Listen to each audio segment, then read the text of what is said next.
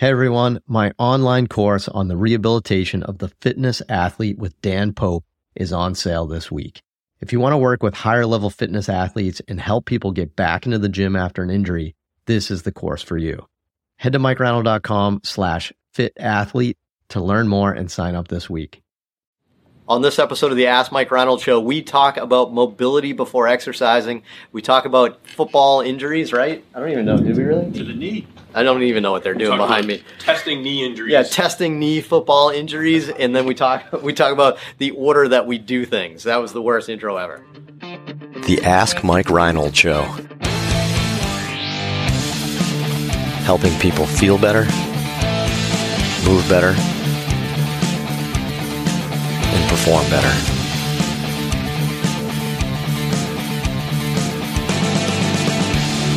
Welcome back, everybody, to the latest episode of the Ask Mike Reinold Show. We're up here at, where are we? Champion? Champion and Dave's Flutter Kick. We're up here at Champion in Boston.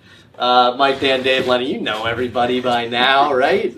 Who don't you know? Take your coat off, stay a while. Was there? Make sure we're in good focus. I want to focus on Dave Tilley. Perfect. Anyway, we are here. All of us, we're here to ask your questions.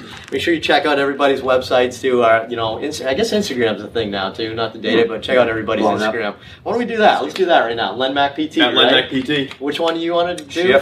Shift_movement science. Oh, I thought it was just shift. I'm like, no way. That'd be sick. I tried hard. It didn't work out. So shift_movement science, Dan? Fitness pain free. Yeah, you nailed that. You did the market on that. You have all those. We know that. Mosquito DPT. DPT. Take that, Len. Yeah. Take that, Len. Master letter. Got me. Just a mere master. Nice. We're here with Alicia Arcangelo from St. Francis University. I think that's her nickname. Yeah. Her nickname, That's the Pope. Her nickname is... Wait. Just Let's do it together. We have different, like... 1, 2, 3. Harmony. That was I'm the baritone, though. That doesn't make sense. I shouldn't be the... Yeah. We're like boys... You notice, Boys to Men? You notice Boys to Men lost the baritone guy? Really? You notice that? Solo career? What are they doing in football? He has the other solo night? career like voiceovers? It's not the same with the other guy going, hey, baby. Yeah, is that what we're talking about? And Andrew Kirschbaum from Oakland University, which has nothing to do with California. That's his nickname. That's his nickname. That's so long. It has nothing to do with California. But Andrew, it has nothing to do with California. Not California. Oh. Anyway, that's a mouthful. Who would like to start this episode? Right. Wow, no system. Alicia's dying to start. Hesitant about this name.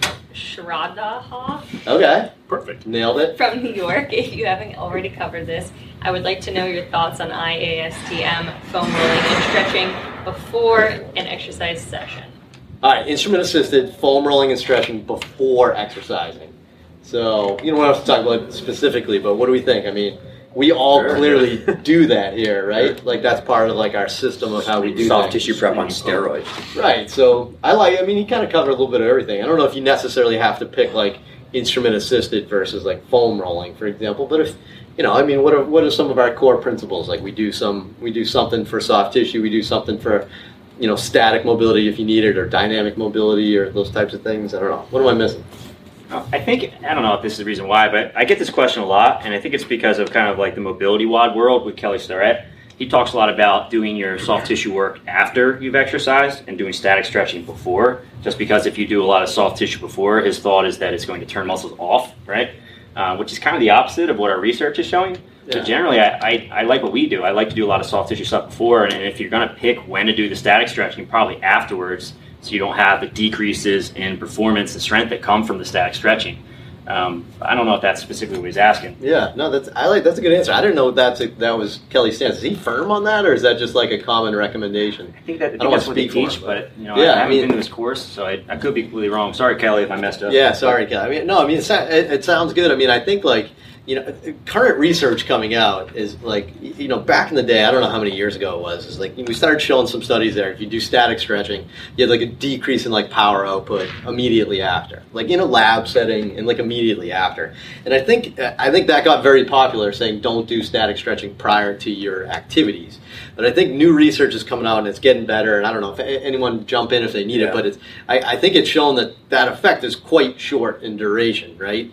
And I think it's also been shown that if you do your dynamic mobility after that, then it does not result in a decrease in performance. So now a lot of people said, like, all right, well, that means we can do static, dynamic, and then do your training and stuff like that, and the dynamic somehow resets the body. It could be that, or it could have just been that it took you 3 minutes to do the dynamic mobility, and that was enough. Yeah. Right? So, I mean, we don't go static stretching right into an exercise. But, I mean, there's a bit of, like, movement prep and stuff we do. And, it also has to do with your setting, right? We do a lot of adult fitness here at Champion, too. And last thing you want to do is be, like, pounding out, like, on a computer all day at your computer, get in your car, sit in traffic, almost get into an accident, find your way here, and then just jump into the squat rack, right? It's about kind of like getting your blood flowing, calming down a little bit, taking some deep breaths, and actually, you know what I mean, like sinking in a little bit. So. Yeah. I think, to me, I'm a proponent of foam rolling and stuff like that before. I think just anecdotally, our athletes love to get soft tissue work. If we're going to talk ISTM or instrument assisted they love to have that stuff before they go throw a bullpen or go throw with us during their rehab program. So anecdotally, it seems like before is a good way to kind of get some of those gains. And I don't know, maybe there's some kind of neuromechanical transduction improvement or neurobiomechanical. Nebulous, very nebulous. Which tends to T-shirt coming, neurobiomechanical. But yeah, so I think before seems to be for me. Yeah, makes sense. Yeah, I think it would just come to the fact too. Like, it's like a lot of us have mobility restrictions. So if there's anything we can do to neuromodulate tone, maybe get some enhanced mobility, some movement or something before we exercise, it seems to make a lot of sense to me. So awesome. All right, That's right. what do we got, Andrew? Adam from New York. This question is for the knee guru Lenny. Where do you think the first special Nuru? I love the knee. The Nuru? I kind of like that. What do you think the first special test should be when watching a football injury to the knee? Does it matter if it's contact or non-contact? Would you first do Lockman's at 25 degrees or valgus at 0 degrees?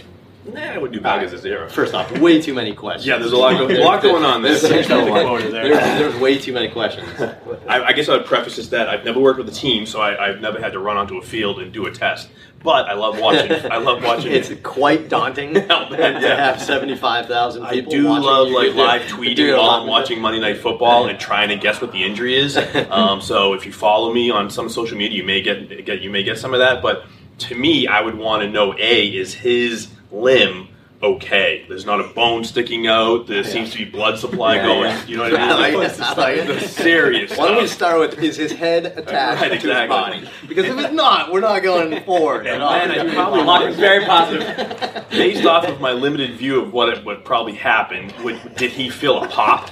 Or she feel a pop, and then I'd probably start thinking about maybe a Lockman's obvious guarding. Is he holding his leg? There's not any kind of obvious like big grand thing going on, but maybe a Lockman's if we're suspecting an ACL. That's me my go-to. Valgus at 0, no.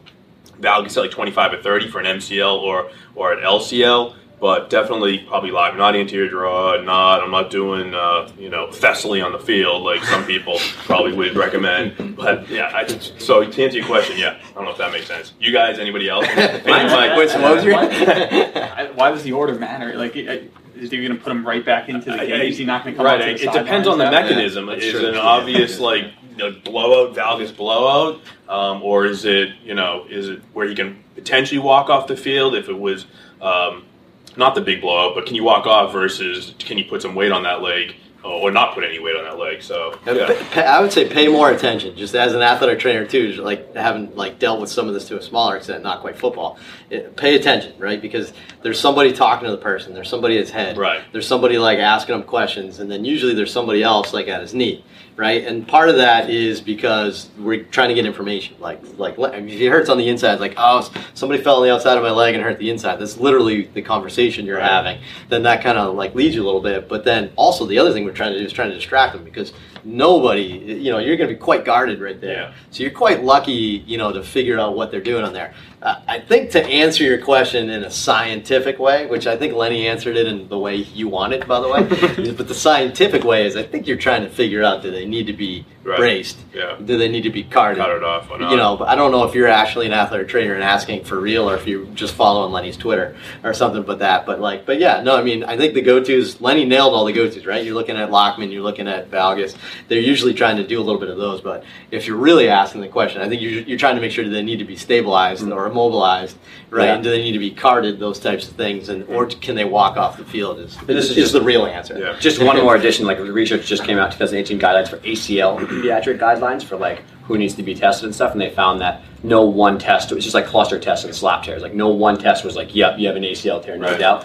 Clinical eval, MRI and stuff like that was way more specific. So if they're not dying on the field, you can't just be like, yeah, definitely ACL. Right. And we've had a lot of misdiagnoses come from people. Yeah. Oh, yeah, it's pretty common. It's super hard. Acute like that, right? Especially with adrenaline. Yeah. Who knows what that player has in their system for like pain modulation? We'll just leave it at that, right? But like, who knows what's in their body? Like, they're not feeling pain like they normally would. So we never panic at the time, and we figure out what's going on kind of like after the game and even the next day. Even we usually say that, like, let's not panic until tomorrow. We may panic tomorrow, but let's wait till tomorrow, right? But anyway, all right, what's next? Trisha from New York, do you feel that a certain order of treatment is important during a session? For example, if you do exercises with a patient in passive range / mobilizations, do you do the passive range of motion and mopes at the end of their session, beginning, or it doesn't matter, so you do it whenever you're free from another patient? I was also wondering if you do isotonic exercises and closed chain kinetic in a certain order during a session. Thanks. I gotta edit these questions better. I'm letting too many like complex questions slip in on there. All right, so let's do this, because that's actually, I like the beginning of that. That was actually a good question right there. Is, all right, do we have a order of preference? And let's stick with, like, we'll just use one thing. We'll call it like mobility or something. Just talk about stretching and joint mobes and soft tissue. Do we have an order? Do we want to do it, or do we just let the flow dictate it? Which sounds like she's in a busy outpatient clinic with a lot of overlapped people. I don't know. Yeah, we've all been there. I mean, how do you want to start with that? I mean, you want to start with how you handle it in a busy clinic? Yeah, I always, in a busy clinic, I always try to prioritize, especially in the early post-op, the first 6 weeks, 10 weeks, I always, and I still do, prioritize range of motion first. Whether or not they get heat or ice, to kind of come in, calm down, get on a bike for a little active warm-up, whatever. That just also will buy me time. But I think for me, go ride the arm bike. Yeah, exactly. Go ride the UBD for 3 minutes forward, 3 minutes back. 1 unit because switch it in the middle. Right. 1 unit. That's cutting edge rehab right To there. me, I always want to do range of motion, so passive motion, joint mobs, whatever it is, shoulder, knee, whatever I'm doing, and then they do their exercise, and then I do more range of motion at the end. That's just me. I think you may do the same, and it could be we're a product of Birmingham with Kevin Wilk. I know he does it that way, so I want to loosen them up, exercise, and then I want to maintain, if not improve, any more range of motion after they exercise. So that's just what I do. Yeah, I would just say, to Lenny's point on the mobility before and after, if they're there and they need mobility, right, and they're actually coming for you for mobility, that's probably one of the biggest things you can do as a skilled person working with them that they have a harder time doing on their own, right? So we do try to, it's emphasized quite a bit at the beginning, and then oftentimes at the end we'll have another round. Right, so we will. I do that second round not only to try to stretch them out, but also to connect with them, try to touch base, how the session go, how the exercises go, blah blah blah. Because you're not watching every single rep they're doing. I mean, you're just not. But I also want to just touch base and see how it went. We talk fantasy football or baseball, whatever. I just want to, it's just that connection at the end before they leave me. Nice. Anybody got anything else? Yeah. I mean, I'd say probably the only other thing I'd add is look, if you're in a busy clinic, which a lot of people are, I think that's where the system comes into play a little bit, right? And I've in the beginning, I've just kind of stumbled onto this, and over the years, we've kind of developed this and actually kind of made this a little bit more of a system for us. But if you really think about it, how do we layer what we do, right? It's mobility, it's control, and it's load. Right, and that's what we've been talking about. That we're building out our products for stuff like this. It's mobility, it's control, it's load. Right, so we do have an order the way you do them. If you're in a busy clinic, you have to systemize what you do. I think that's important now. So that way, even if you're treating people every 15 minutes, you got to say those first 15 minutes of the hour, that's you. And that's your, mobility and a couple of manual exercises, whatever, and then they go on to whatever, your PTA or whatever they may be doing next in their sequence. They can do some other exercises, but you've moved on and now you have your hands-on time. So you have to systemize that. All right, my hands-on time is the first 15 minutes, or maybe it's the middle 15 minutes. I don't know, but I would say if you keep it consistent, then you will have a dedicated 15 minutes with each person throughout the day. That's what I ddid, and I had an athletic trainer when I was in Alabama, or in Birmingham, and she knew, nobody could start their exercise until I stretched them out. I did their range of motion, so it was a system. Yeah, Lens, tough part. But to answer your question about closed chain stuff and open chain stuff, I don't know. I tend to do open chain stuff like for shoulders or like a post-op knee. I tend to do all the leg raises and stuff, and then they go weight bearing and do their squats and all that stuff. Why? I don't know. I don't know if maybe going from table to floor. Maybe I don't know. And then for like upper body stuff, I tend to do open chain and then mix in closed chain. I don't really have a specific system for that. Bonus answer. Exactly. Let's go next question.